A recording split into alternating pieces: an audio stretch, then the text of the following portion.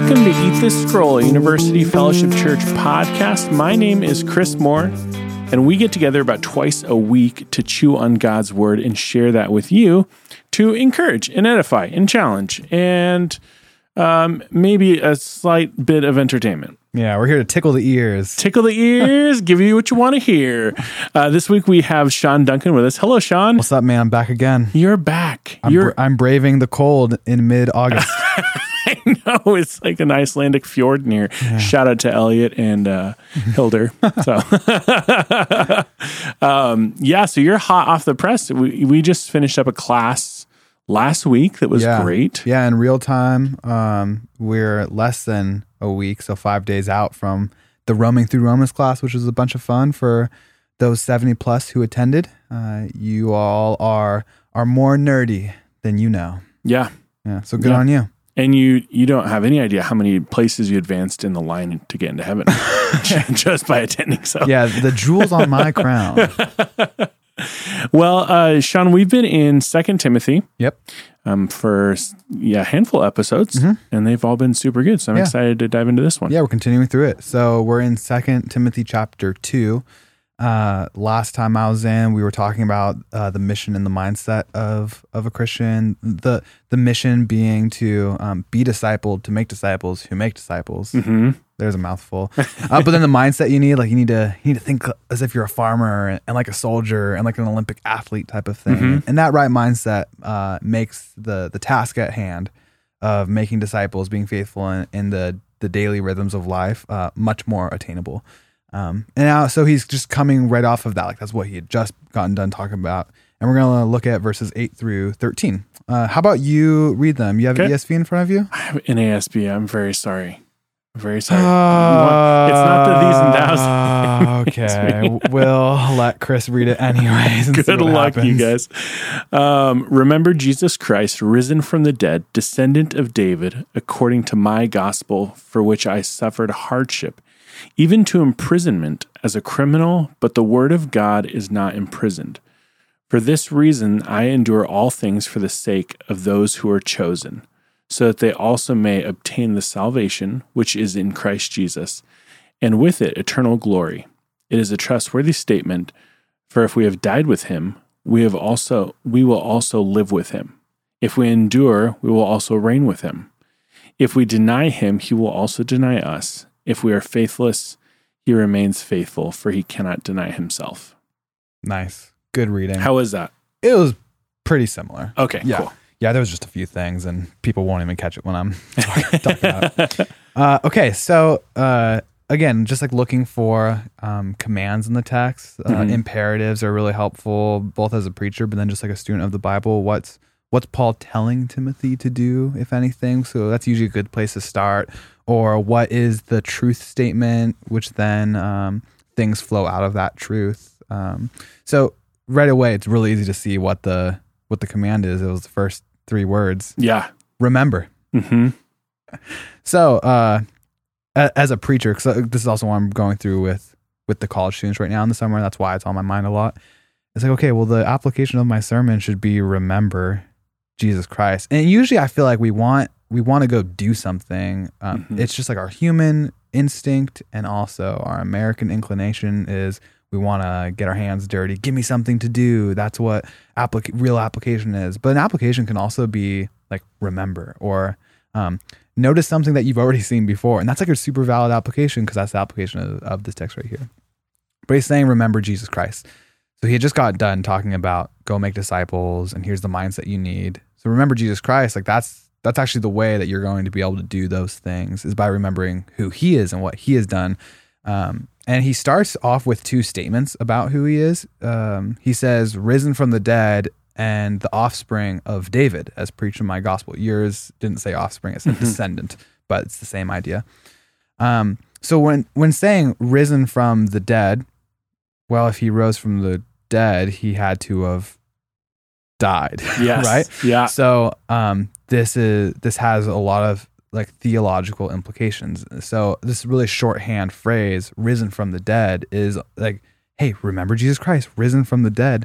Well, he died to conquer sin, and he his death was like a door and a path of suffering, but then he was vindicated on the other side.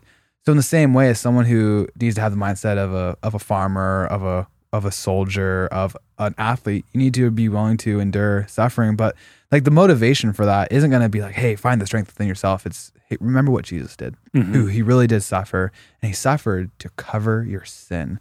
So sin has been defeated, and your justification has been secured in his resurrection.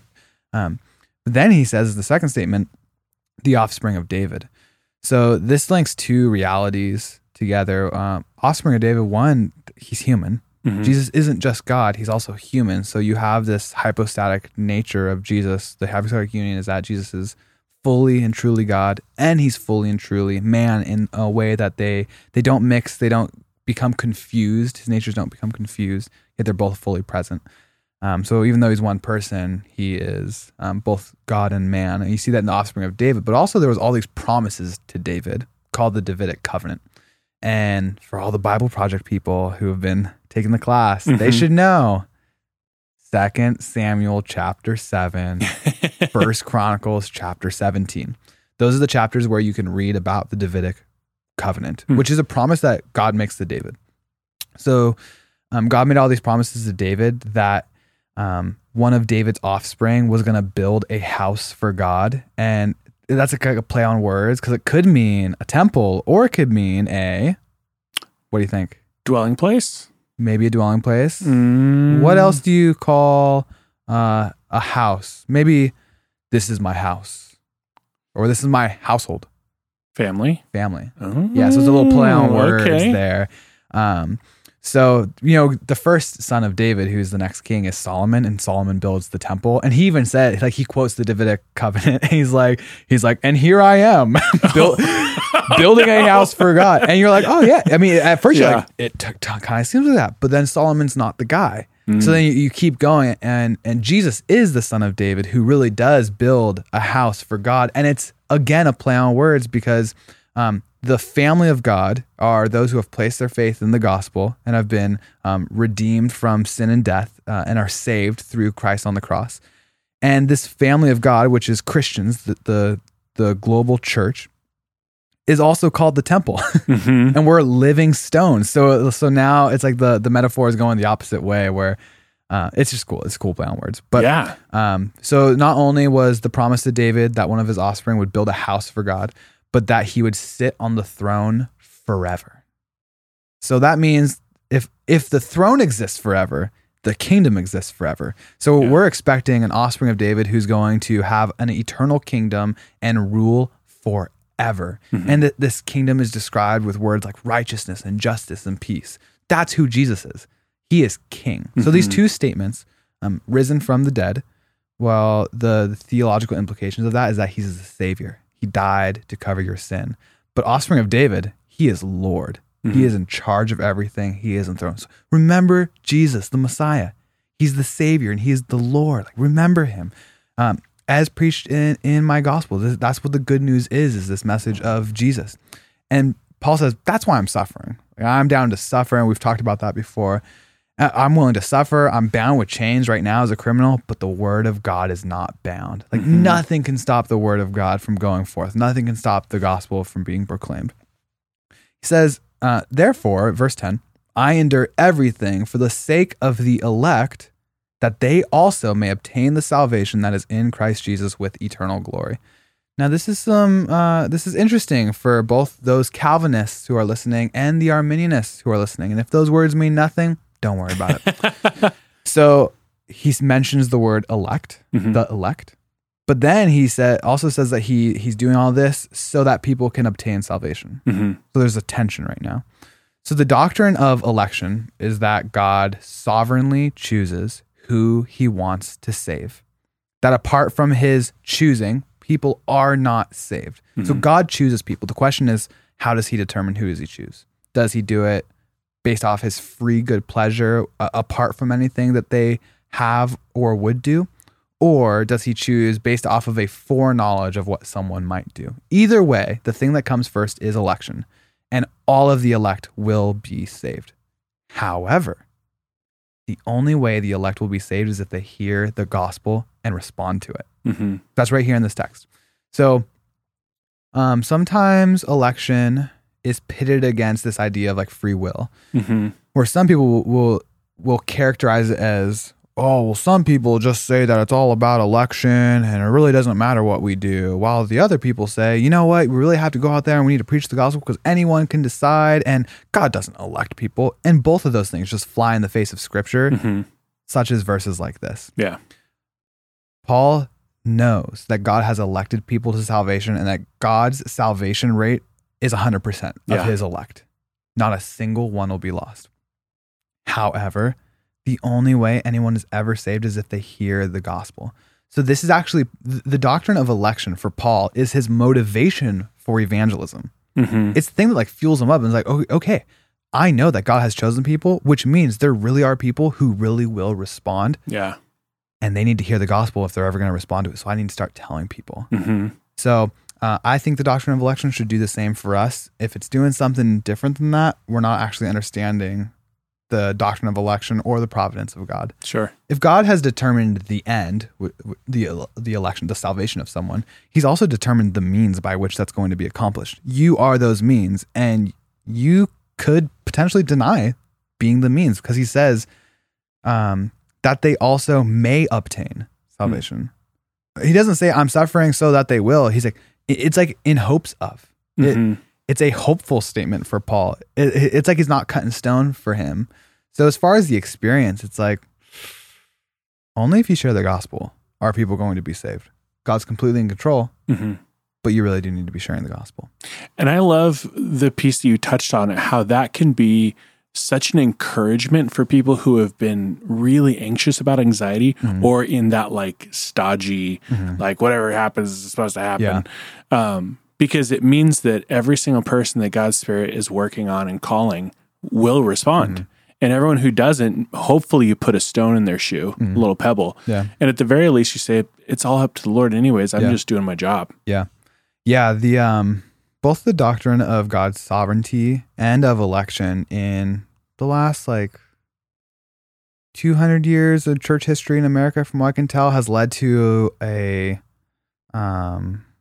I don't know, like a hesitancy with people being like, like why do anything if God is in control of all things, or why do I even need to share the gospel? But I just think it's a total misunderstanding of these doctrines. It's a small view of God, because every time Paul talks about predestination or election or the sovereignty of God, it's always followed either by him talking about that being why he's sharing the gospel or by him praying. And sometimes people are like, oh, sovereignty of God, why pray at all? Yeah. So I think like fatalism. Paul probably understood these doctrines better than 21st century Americans, you know? Odds are. And every time he talks about it, he either goes into a prayer or he talks about evangelism. Yeah. So those should be the two results for us too, is that it actually stirs up our prayer life and stirs up our evangelism. But he keeps going. So this is like motivating his evangelism. And then in verse 11, he says, the saying is trustworthy, or literally the word is trustworthy, a singular word. So this is just a little statement. That's what yours says, I think, a statement. And then it would seem like he quotes from an early Christian hymn. So remember the command, the imperative, remember Jesus Christ. That's what he wants Timothy to remember, which it means that's what he wants us to remember. So the way he helps Timothy remember who Jesus is by quoting a hymn. I wonder if songs are important for Christians. Yeah. Here, this is what I did with the college students. It's called Finish That Song. Okay. You're going to play it, audience participation as well. Okay. The itsy bitsy spider crawled up the water spout. Down came the rain and... Wash the spider out. Nailed it. Incredible. Nailed it. Now, you've maybe sung that more recently, but with the college students, they hadn't sung that since they were maybe 5 years old. Yeah. And they all got it. Yeah. Songs ingrain truth. They ingrain words into our heart and our soul. So why not sing of truths about God and who Jesus is? Songs are the means that God has given his people to anchor realities about himself into their hearts. And in the larger context, Paul's suffering He's encouraging Timothy to endure suffering. He's telling him to remember Jesus who suffered. They're going through suffering. Mm-hmm. And the Christian, it would seem from this text, they sing their way through suffering. They sing their way to glory. Jesus sang, and he really liked songs. His favorite book of the Bible to quote from was... Oh, gosh, I don't know this one. Psalms? The Psalms. Oh, yeah. I didn't know that. And the Psalms are a bunch of songs. Right. When people would ask Jesus a question like, who are you? Or how are you doing this? Or what's going on with the thing? He would usually quote a psalm to explain who he was to someone. Like he would quote from Psalm 8 or he would quote from Psalm 110 to give people clarity about who he was. So the way Jesus understood himself was through songs. And the way he told others who he was through songs. Mm-hmm. And even the night before his betrayal, we're told that he is singing hymns. I could be wrong, but I bet one of the things that helped Jesus get through the night of his betrayal was the songs that he was singing that night. Knowing who he was and what he had to endure for the sake of salvation for the elect. He knew he had to suffer and then enter into glory. And he knew that because of the songs that he would sing. Yeah. And then even now, Jesus is singing. In the book of Hebrews chapter 2, it says that he who sanctifies and those who are sanctified all have one source. That's why he's not ashamed to call them brothers, which is about Jesus. He sets us apart. He's not ashamed to call us brothers. And then it says something about what Jesus is saying. And it's Jesus like lifting us up in the gathering of God's people. And he's quoting, it's a quote from a psalm, but it's about Jesus' activity right now as a high priest. That he is actually, for lack of a better term, he is exalting his people, his brothers and sisters in the assembly of God's people right now. And then Zephaniah, I think. I should probably just look this up. Zephaniah chapter 3.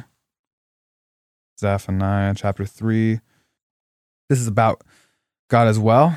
Verse 17 says, "The Lord your God is in your midst, a mighty one who will save. He rejoices over you with gladness. He will quiet you by his love. He will exalt over you with loud singing." Like God sings over his people. Jesus is singing right now, and Jesus mediates all of our song to him. Okay, Sean, so where are you going with all this? As Christians, I think because of this text in 2 Timothy and because of the rest of the Bible, we sing our way from suffering to glory. Jesus did it the night of his betrayal to the crucifixion and then his resurrection, and we do it as well. And it's not just that we sing anything. It's like, oh, the Backstreet Boys, some bangers. We sing theologically rich songs. We ingrain our theology, the truth of God's word, into song. The early church did it. That's Paul's way of reminding Timothy to remember Jesus. Like, hey, don't forget Jesus. He will keep you if you keep hold of him, but if you abandon him, he will abandon you. Type of thing. But those are the song melodies stick in your heart, and the words attached to those melodies will then ring out in your mind in your moments of darkness. Every night when Chelsea and I put Noah down for bed, since she's been born, we always hum the same song. Sometimes I sing it, but it's that song we do on Sundays, His Mercy is More. What love could remember no wrongs we have done. Omniscient, all-knowing, he counts not their sum. Thrown into a sea without bottom or shore. Our sins, they are many. His mercy is more. Praise the Lord. Yeah.